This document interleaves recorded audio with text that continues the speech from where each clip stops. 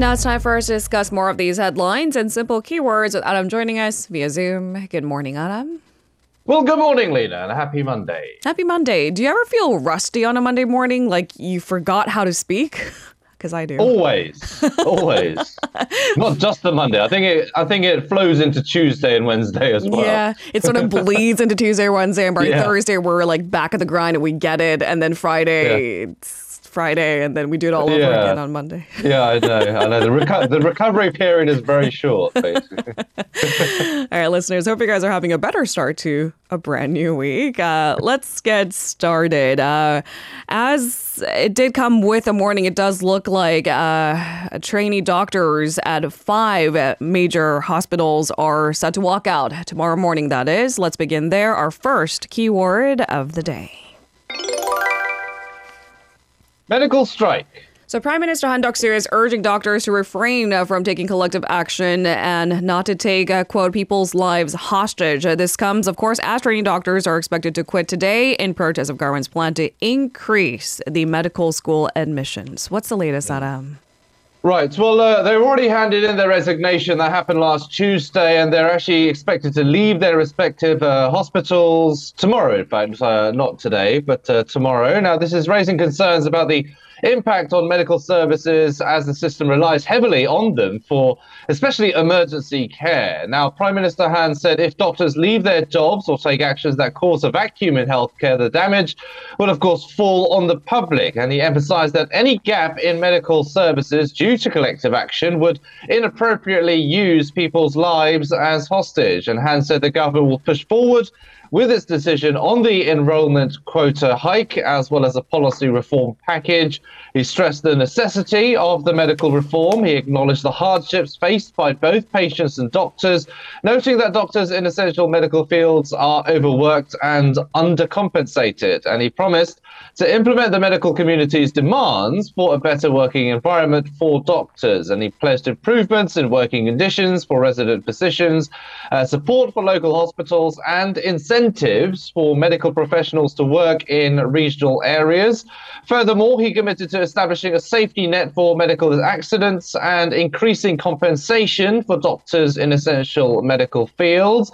Han expressed gratitude, meanwhile, towards the medical community for their efforts during the COVID-19 pandemic, especially, and urged for resolution through dialogue, not collective action. Now, despite the government's call for dialogue, if the medical community proceeds with collective action, the government has reaffirmed its stance to respond strongly. So still putting its feet down while trying to persuade, especially these trainee doctors, to not pursue their collective action. Now, the residents of these big 5 so-called hospitals are going to be walking out or quitting their positions, and it's expected that other residents are going to follow suit as well. So there's some major concerns, especially when it comes to medical care, and patients are also expressing concerns as well.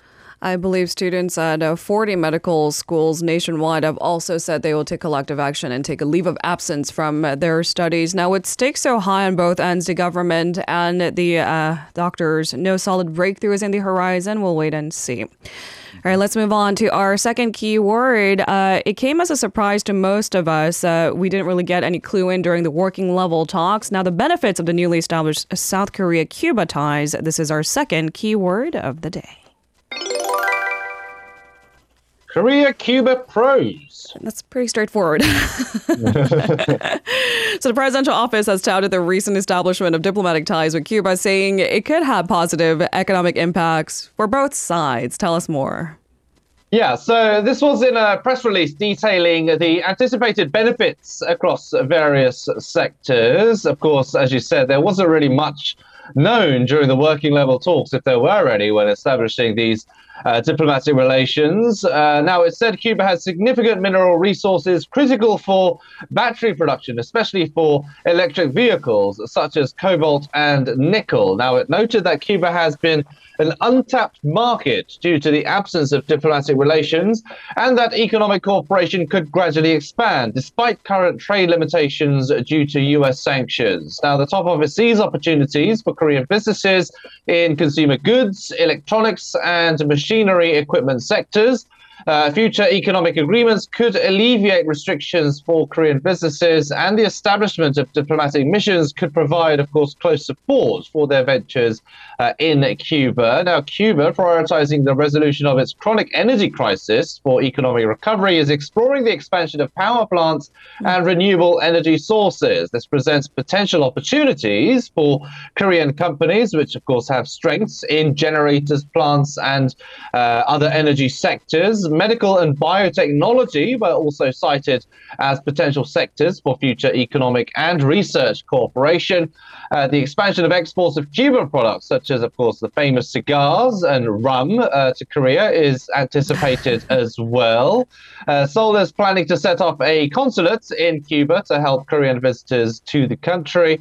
Of course, trying to expand tourism there as well. There has been some in recent years. So the Korean government is trying to double down on that. Now, the establishment, of course, of a diplomatic mission will allow for immediate 24-hour consular assistance in case of emergencies, benefiting tourists. It can also help facilitate visa applications for Cubans visiting Korea as well. So help some Cuban visitors coming to Korea.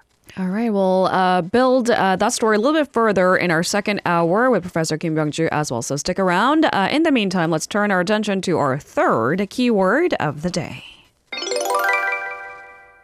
G20 foreign ministers meeting. So the top diplomats of South Korea, the U.S., and Japan are expected to meet during the G20 foreign ministers meeting set to take place in Rio de Janeiro in Brazil this week. What can we expect?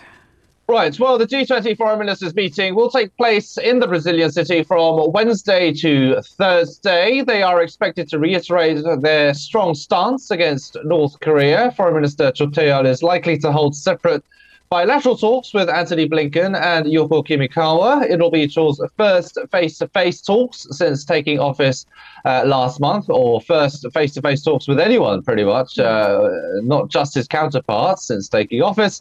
They are also expected to have a three-way meeting to talk about the situation with North Korea and to reaffirm their united stance against the North. Now, this series of meetings is significant because of recent interactions, of course, between North Korea and Japan. Japanese Prime Minister Fumio Kishida has shown interest in a summit with North Korea to discuss Japanese citizens abducted by North Korea.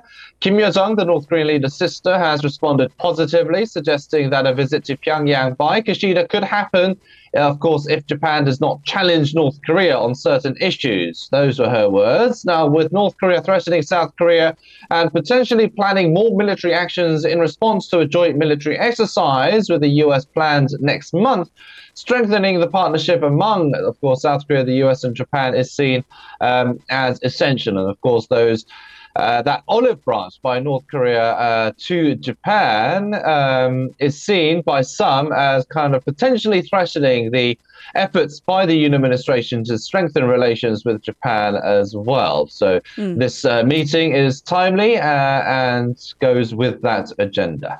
All right, we'll leave it there for now so we can move on to our fourth keyword of the day. Health support. So Korean health authorities have announced a significant expansion of its in-depth health screening support program starting from today. This includes covering 80% of the cost for in-depth health examinations. That's for workers who are at high risk of brain and cardiovascular diseases. So those who work long evening hours, taxi drivers, for example, or those who take care of delivery services overnight. I mean, we benefit a great deal from those delivery services, but should we take into account at what cost? To tell us the details. Yeah, it certainly is convenient for consumers like you and I, but of course for the people who are delivering those goods, especially in the wee hours of the morning, of course, I can only imagine how excruciating it could be, and the health kind of risks that come with that line of job as well. So not just those delivery personnel, but yes, as you said, taxi drivers, bus drivers, security guards as well. Of course, pretty much all apartments and residential areas have security guards 24 hours. And of course, they have to work long into the night of these night shifts and long hours, of course, at advanced age as well, of course, increasing that risk of health issues. Now, the expansion will cover 80% of specialized screening costs and the full cost of health consultations at 55 designated medical institutions nationwide. This specialized examination aims to detect cardiovascular diseases that are not easily identified through regular health checkups. Now, the number of workers eligible for the support will be increased from 15,000 last year to 20,000 this year, and now includes those with long working hours. Workers who undergo these in-depth examinations will also have access to free health promotion programs at 45 workers' health centers across the country.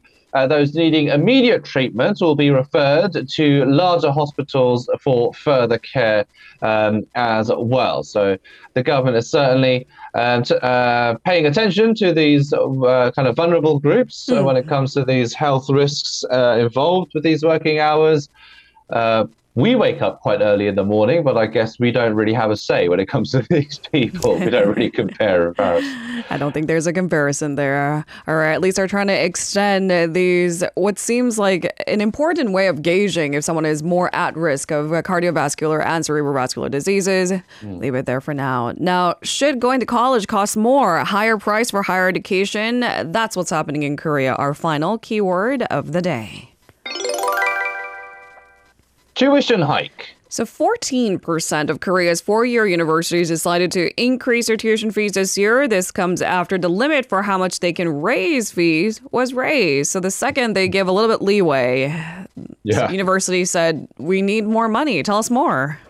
Yeah, so they're pouncing on the opportunity here, aren't they? And this hike sparked some universities to opt out of what's known as the National Scholarship 2 program in favor of raising tuition. Now, this decision comes with the belief that the extra income from higher tuition will make up for the loss of scholarship funds. Now, this could lead to the highest number of schools raising fees since 2012, when the government began pushing for tuition freezes through that scholarship program. Now, out of 137 universities, 19 have announced they are raising their tuition fees. Last year, 17 out of 193 universities increased their fees. The number of universities increasing their fees this year is about 1.6 times higher than last year. Now, most universities are keeping their tuition the same, while only Cheongju University is actually lowering its fees. Now, the reason for the increase is due to the financial struggles universities face after many years of freezing or lowering tuition fees. The government has encouraged schools to keep tuition fees steady. Now, not all universities have shared their plans for tuition yet, so more may announce some increases. It's still early in the year, and we might see some more plans for future years to come. Now, an education official mentioned that the government should let universities decide their own tuition fees and should outline a long-term plan for investment in higher education. So, yes, it's been a while since there's been a significant tuition fee hike, but of course, everything in this era, everything is becoming more expensive. So why not, I guess? And also, I guess, in the long-term sense, we have to take into consideration the changing demographic. If there are less students overall, does that imply less students enrolling in colleges too? And should colleges, like elementary, middle, and high school, be better prepared for that? Yeah, that is a good point. I mean, of course, there is a shrinking population, a smaller student population, student body as well happening in Korea, and it's only likely to be exacerbated as the years go by. So, of course, fewer students going to universities, and how will the universities remain sustainable and maintain their finances? Well, they'll only have one choice but to raise the tuition fees. But will there be some backlash from students and parents alike? That's, of course, we'll have to wait and see. And how will the universities respond to that backlash, if there is any? So, yeah, it's a tough one. But for the time being, going to university will be a bit more expensive than before. Because the second I said a demographic issue, I realized it could be a cyclical thing, right? And a bad cycle at that. Is it so inviting to say that we need more students, but tuition's higher? That doesn't sound like an invitation either. Right, exactly. It's a tough issue to handle, but it's the age we're living in at the moment, unfortunately. So unless there's any significant turnaround and any resolution to the problem, it's only going to get worse as the years go by. I wish we came bearing better news on a Monday morning. Thanks, Adam. I'll see you tomorrow. If only. You're very welcome. See you tomorrow. If you're listening to our program using the podcast service, just a reminder that we do go live Monday through Friday, 7 a.m. Korea Standard Time. So tune in and help us make the show more informative by giving us your input. See you bright and early on Good Morning Seoul.